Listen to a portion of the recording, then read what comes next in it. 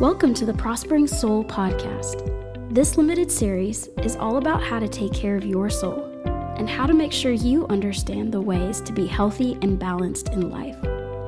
In this series, John Meador, lead pastor of Cross City Church, sits down to explain one of the most important secrets of his own spiritual growth and a detailed explanation of how people change. Hello and welcome to our Prospering Soul podcast. This is Pastor John Meador, and I've really got a burden for people to be able to understand how to prosper in their soul and how dramatically that impacts every other area of our life.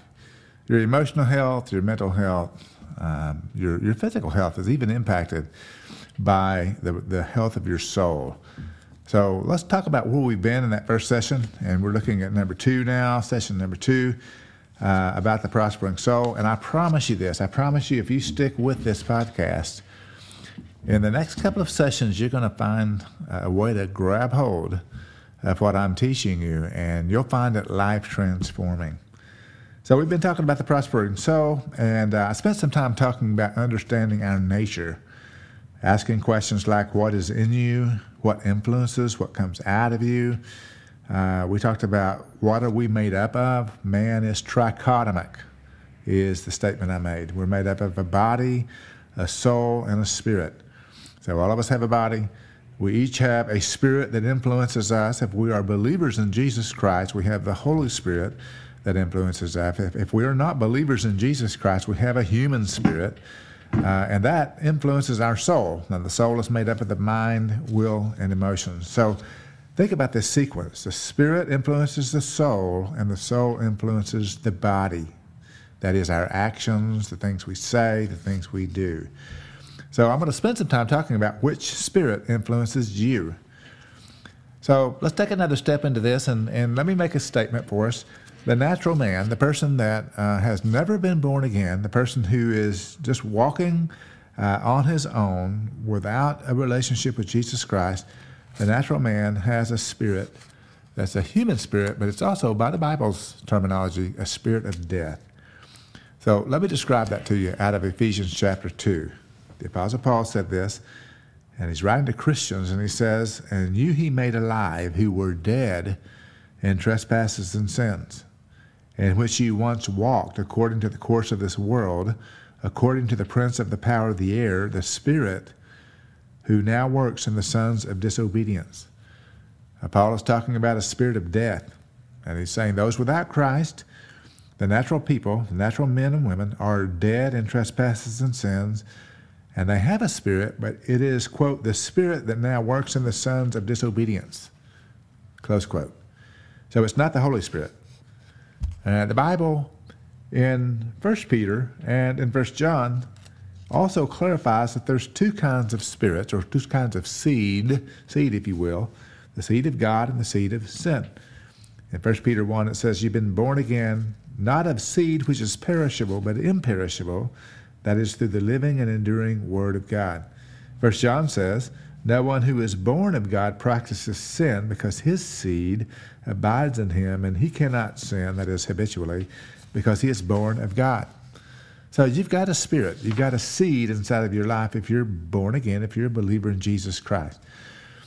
So let's go all the way back to the Garden of Eden, to the creation of Adam and Eve, and look at what happened. Most of us know when spiritual death took place in the Garden of Eden. You remember the story. God created the heavens and the earth, and he placed his first man and the first woman in the Garden of Eden. And they lived in innocence until they made a choice that was precipitated by temptation from Satan, from the evil one. And so Satan tempted Eve, and Eve took of the fruit that was forbidden by God and offered it to Adam as well. So they really were changed at that moment. The Bible says that they were going to die spiritually at that moment. And when spiritual death occurred, man from that time on has been born in sin and in a sinful spirit. And he has lived according to the spirit that works in the sons of disobedience. That's a verse we read a moment ago. So all mankind has the spirit of death influencing his life.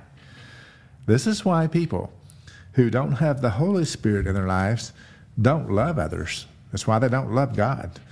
It's why they don't love each other well. It's why they have no real restraint in their life. Some of them have discipline, and some of them have the ability to restrain themselves to some degree. But as a whole, you don't see that happening. Instead of that, those who have the spirit of death, man's spirit or the human spirit, they harm each other. They hurt each other. They're confused about who they are. Sometimes they speak vile things. There's a difference in the spirit inside of them. And even though they have a same makeup of mind, will, and emotions in their souls that believers do, the spirit in them is different. So natural man has that spirit of death. In Genesis chapter 2, verse 16, in that creation account, the Bible says that the Lord commanded man, saying, of every tree of the garden you may freely eat, but the tree of knowledge of good and evil you shall not eat, for in the day that you eat of it you shall surely die. And God, we know now, was referring not to the physical death of Adam and Eve. Eventually they would die, but to the spiritual death. They were no longer innocent. They were no longer in tune, in sync with God. So Adam and Eve died, but not physically. And so Adam's spirit was now the spirit of death. And he made his own choices, and he went his own direction and faced his own consequences. So let's look at this from a statement I've written. The life-giving spirit, a human spirit that was innocent and capable of communing closely with God, a spirit that was originally given not tainted by sin and self, a human spirit capable of acknowledging the superiority of God's ways, now is dead in Adam and Eve. And as you read the creation account, you continue to see that the nature of mankind, when it was passed to their sons, to Adam and Eve's sons, they were made in the image of Adam, not just the image of God. Now, we're all made in God's image, but there's a difference. And that is that once we have given into sin in the Garden of Eden, we have sinful human spirits. So I hope you're still with me here. I hope I haven't lost you with this, because this is very, very important. The scriptures teach that Adam and Eve were filled with a sensitive human spirit from creation and able to enjoy unparalleled life and fellowship with God until sin and rebellion entered in, at which point they died spiritually. So Adam died to the spirit that was placed in him by God.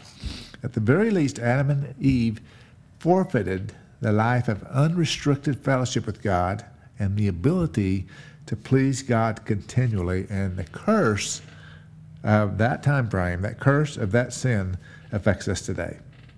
And so from that moment on, man's been born into a different kind of spirit. It's a sinful spirit, not the innocent spirit. So that's how we get to mankind having that human spirit that is sinful. Adam's nature changed at the point of sin. He's still in the image of God, but now it's in a sinful image of God, in the sense of capable of interacting with God, but sinful in its nature. The image was tainted. So come to the New Testament and you find Jesus saying this: a man must be born again. When a man is born again, it's not a bodily rebirth. My born again experience wasn't a new body. And if you've been born again, it's not a new body that you were given. You didn't crawl back up into your mother's womb. Your soul didn't get born again. That is, your mind, will, and emotions were still the same after you put your faith in Christ, but your spirit was born again. So what happened was Jesus took the spirit of death in each one of us when we came to him and invited him into our life, and he's given us the spirit of life. That's what happens at salvation, and that's why the gospel is such good news. Even though we don't get a new body at salvation, not yet, and even though our mind, will, and emotions still need to be transformed on a regular, ongoing basis, we have a brand new spirit. Man is born again into the spirit of life. Let me put it another way. What did you receive when you received Christ? Did Jesus physically walk into your life? No, he didn't. But Jesus did come into your life if you're born again. He came into your life by his Spirit. Literally, Jesus put his Spirit inside of you. He changed the nature of your spirit. And now today, as a believer, the Spirit is at work in you to transform your mind and your thoughts, your will and your emotions. And everything changes in the process of letting His Spirit influence you. Did it ever occur to you that most of our problems fall into the category of our thought life or our desires or how we feel? They fall into all those areas. And it's really very simple. It's a soul problem. Either we've not been taking care of the soul that God gave us and letting the Spirit that lives in us influence us, or we don't have the right Spirit inside of us to influence the soul to do what we know is right. John 3 is that big born-again experience that where Jesus and Nicodemus have this conversation. And Jesus said to Nicodemus, I say to you, unless one is born of water and of Spirit, he cannot enter the kingdom of heaven. That which is born of the flesh is flesh, and that which is born of the Spirit is spirit. And so immediately when we come to faith in Christ, the Spirit, the Holy Spirit comes inside of us, and we are transformed day by day and week by week and year by year in our soul, our mind, will, and emotions. So if you're born again, if you have put your faith and trust in Jesus Christ, there is an illustration, there's a process and an illustration that I want to share with you that helps you be in sync with the Holy Spirit of God. I've got this little clock radio on my desk that I've had for years and years, and I have one on my dresser at night, and they're not really very accurate little radios as far as tuners go. They're not like a modern-day digital stereo. It's an old-fashioned kind of thing, and it's got a little bitty tiny dial, and you really have to move your finger back and forth on that dial very carefully to get the station right, to get it in tune. Otherwise, you have all kinds of static. You got the wrong station or just static when you wake up in the morning. It's not a great thing. But when you adjust it in the right way, when you tune it just right, you can hear exactly what you want to hear with clarity, and you're influenced by what you hear. When I put that radio on a talk show, and it comes on in the morning, then I hear a human voice talking to me over the radio in intelligible words, and I know what they say because it's tuned in. Or if I tune it to music, then I get that music with clarity. Now, I've made kind of an elaborate illustration here, but taking care of the soul is very much like adjusting that tuner. When you tune into the Spirit of God so precisely that you hear Him with clarity, then it influences you. It washes over your mind, your heart, your will, and emotion. It influences every aspect of your life so that what comes out of your mouth and your actions are what they should be. And I've got great news for you. If you put your faith in Christ, then you've let the Spirit of God into your life. And if the Spirit of God is in your life, He is influencing your mind, will, and emotion. And there's only one consequence to that. When you let Him influence you well, then your body, your words, your actions will follow suit in a good way. So the Spirit influences, your mind, will, and emotions come into agreement, and your body lives it out. I'm going to give you some fantastic news right here. Here's the fantastic news.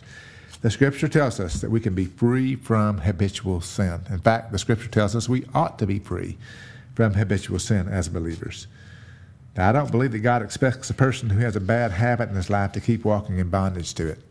If you're an angry person and you've come to faith in Christ, you shouldn't be dealing with that anger for years and years and years, because the power of the Holy Spirit is just too strong, and He can influence you and change you the way you feel. And it's not just as simple as rebuking a demon, even though I do believe the Lord has given us the divine process by which we do that. But He also changes our want-tos, our thought life, our emotions when we're in tune with Him. And then our bodies are more than willing to follow. So everything you do with your body is influenced by your mind, will, and emotions. And that in turn is influenced by the Spirit inside of your life. And stopping a bad habit is not as simple as chaining your arms to the chair. It's not a matter of programming yourself by willpower. You can't, by willpower or even personal desire, change your life. And some of us are sick and tired of trying. That's not how God intended things to work. You don't change by just trying. God gave us His Spirit to change our lives. And the Holy Spirit is not here just to make us feel good. He's not here to entertain us. He's there to empower us to live the life of Jesus. He's there to empower us to not be discouraged, to not be angry. He's there to give us joy. He's there to give us peace. He's there to give us restraint and discipline, which makes for much better relationships and much better peace in life. Have you ever seen anyone who absolutely seemed to do everything right, everything that God wanted them to do, and enjoyed it? And you probably thought to yourself, well, I might be able to do that for a while, but I don't really like doing it. But there are some people I know who have walked in tune with God in such a way where their mind, will, and emotions are so affected that they absolutely love doing the right thing. It's become their life. And these are saints. These are believers who have been transformed. And that's what this Prospering Soul teaching is all about. How do we become transformed that way? And if you want to know how to do that, then you're on the right podcast. And if you'll make a commitment to learn this and to allow the Lord to transform you, you're going to see a very different kind of progress in your life. I've seen these principles affect my life over the years because I understood who it is that transforms me and how it is that He wants to work. I have to tell you, there have been long periods of time when I wanted to obey the Lord in certain areas of my life. I wanted to have a certain character about me or a certain moral approach to life, but haven't been able to do it. And I've set my mind to it, and I've tried, and when it doesn't work, I think, well, maybe I just don't love God. Maybe I don't love Him enough. Maybe I don't have enough faith, as some tell me. Maybe I need to learn to love Him more or believe Him harder. So I tried even harder, but it didn't work. And then I began to understand that God put His Spirit in my life. He didn't put His Spirit in my life so that I could go on without Him and try to do it by myself. In fact, Paul rebuked the church at Galatia for doing that. He said, having begun in the Spirit, are you now being made perfect by the flesh? No, that's not it. And I began to realize that the relationship between spirit and soul was so strong that God began to change me the same way He can change you. In 1 Corinthians 15, there's a verse that says, and so it is written, the first man, Adam, became a living being. The last Adam became a life-giving spirit. When Jesus Christ, who is the last Adam, came into my life, He gives life to me. And that life helps me live like Him. So that's a very, very important piece of this whole process of learning to walk with God. There's a divine process by which we are able to do that. I've read you the verse in 3 John. I talked about prospering and what it means to be in good progress with your soul, with your mind, will, and emotions. And we understand that we are trichotomic. We're body, we're soul, and spirit. And I hope that you understand all that because those are really important principles for us to learn to walk by. So what's the process of obedience? If I'm going to learn how to do this, what's the process? So here's what the process is. The process of doing the right thing, the process of thinking the right way, the process of feeling the right way is a process that I believe the Bible has given us. And in 1 Corinthians chapter 2, we have a verse that really helps us with that. Paul was writing to the church at Corinth. They were having all kinds of trouble. They weren't obeying well. It's a problem that a lot of people have. And he said this to them. He said, I could not speak to you as to spiritual people, but as to fleshly people, like babes in Christ. You're immature. You're not walking the walk that the Spirit is leading you to walk. Yet at the same time, he said, you are born of the Spirit. You're just not allowing the Spirit to lead you in your life. So in that same book, he says this. He asks a series of questions and gives some answers. I want you to try to personalize this for a moment. He says, for what man knows the things of a man except the spirit of the man which is in him?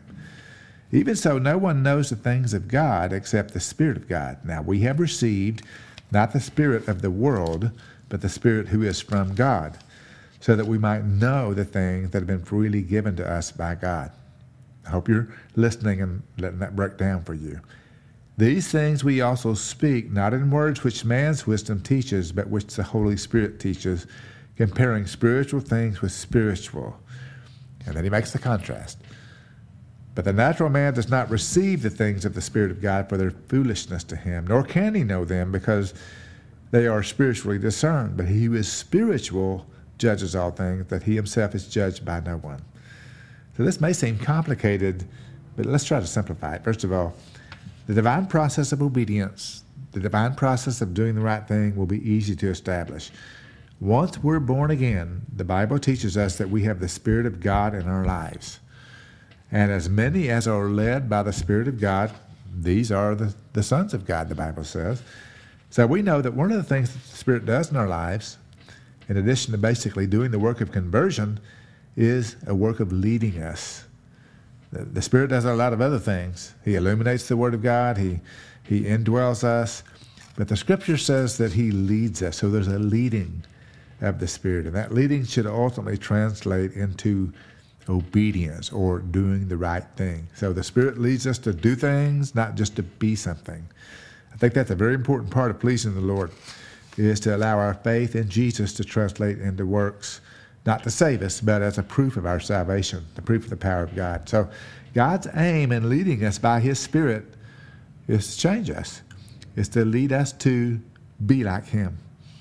Now, many want to obey the Lord. They want to be like Christ, but they can't seem to do it. And they use what I've called earlier the try-hard method. And I promise you that you can try as hard as you want, just like I have, and it just won't work. Sometimes people try fasting and praying. They try to find different ways to discipline themselves. But I call it the try-hard method because basically it does just this. It takes the leading of the Spirit and tries to translate it directly into obedience, but bypassing the soul, the mind, will, and emotions, and just trying hard with our bodies or our mouths, and it just doesn't work. God gave us the soul so that soul can be transformed. So what we have to do is this. We must learn to come into agreement with our soul, what the Spirit is leading us to do. Like that little radio tuner, we have to tune in to what God wants us to do. The Spirit leads, the mind, will, and emotions agree with what the Spirit is leading them to do, and that translates into doing the right thing. So you don't really do it apart from your mind. It's been pretty well documented. And so it's really important for us to be transformed by our mind. So when I go back and look at that text I read to you a few moments ago, it identifies that process of obedience. You have received the Spirit that's from God, not the spirit of the world, so that you can know the things that God tells you to do. That's just a glimpse of that divine process of obedience. So here's what I want to summarize for a moment. You've heard me talk with a little bit of detail about the Spirit that leads us, the soul, the mind, will, and emotions that come into sync or into tune with that, and that it will actually translate into obedience. It'll translate into doing the right things. Let me give you an illustration to kind of crystallize that. When I was 19 years of age, I was an angry young man. And by angry, I meant that I would lose my temper in a radical way. I would become violent. I would hit things, occasionally hit people. I would shout. I remember hitting my car rearview mirror on the interior of my car and just breaking it and shredding it, my knuckles in the process, because I'd lost a basketball game a few hours before. I was just so upset with myself, and I just couldn't seem to control my temper. And there's no doubt I had a habit of this temper in my life, but I was a believer, and I didn't think that I should continue to act like that. And I began to be very convicted by that. And at some point, I took several verses of the Bible that talk about anger. For example, in the book of Ephesians, it says, "Be angry and do not sin, and do not let the sun go down on your anger, and give the devil an opportunity." Now, that's a pretty bold verse. So I thought, wow, that's a good thing to remember when I'm about to be angry. And there's another one in the book of James. It's James 1, where it says, "For the anger of man does not accomplish the righteousness of God." And I really did want to follow Christ. I really did want Him to be my model. And I realized that my anger couldn't get me there. And I memorized those two verses. And as I memorized those verses, I began to be acutely aware when my temper was about to be riled up, when I was getting angry. I could feel it emotionally, almost like a cloud moving in. I could tell I was getting frustrated. A certain circumstance would set me off, and I could feel that. And as I remembered what those verses said, as I felt that cloud coming in, I just tuned into those verses more than I did the emotional feel of that anger. And it was amazing what began to happen. I began to say to myself, and I began to practice this, I don't have to live that way because I have a different spirit inside of me. And the Holy Spirit would remind me of these verses that I'd memorized. And as I confronted that feeling of anger coming upon me, I would cease feeling that anger and I would replace it with what the proper thing to do right would be. And often that meant just being quiet, or it meant sitting down and being peaceful instead of violent. And over the space of just 3 or 4 months, at the age of 19, I watched God's power overcome my anger. Now, let me tell you why I'm so grateful for that. Because a couple of years later, I was married. And then a few years after that, we began to have children. We have 6 adult children today. And I could only imagine today, if that anger had been allowed to run rampant the way it was before those encounters, then I would have damaged my wife and my relationship with her. I would have damaged my children in some way. And I would have been out of sync with God. Now, I'm just using anger as an example, but that's the process that the Bible points out that helps us change. I went from being an angry young man to a peaceful young man and a patient young man with a patience I never had before because of this divine process of obedience. I don't know what it is that you have that you need changing. I don't know what emotional feelings you have, whether it's frustration, it could be depression, it could be discouragement, it could be lust, it could be just about anything. But I can tell you this, that the divine process of obedience works. And when we're in sync with the power of God and the Spirit of God, He begins to transform us from the inside out. The Spirit influences the mind, will, and emotions, which influence the actions and the words. And I promise you, your soul can prosper if you understand the power God has given you to help you. So this has been session 2 of The Prospering Soul. And I look forward for you joining me again. It becomes more and more applicable as we go to each next session. I promise you at the end of our Prospering Soul series, you can be a changed individual. Thank you for joining us on our Prospering Soul series.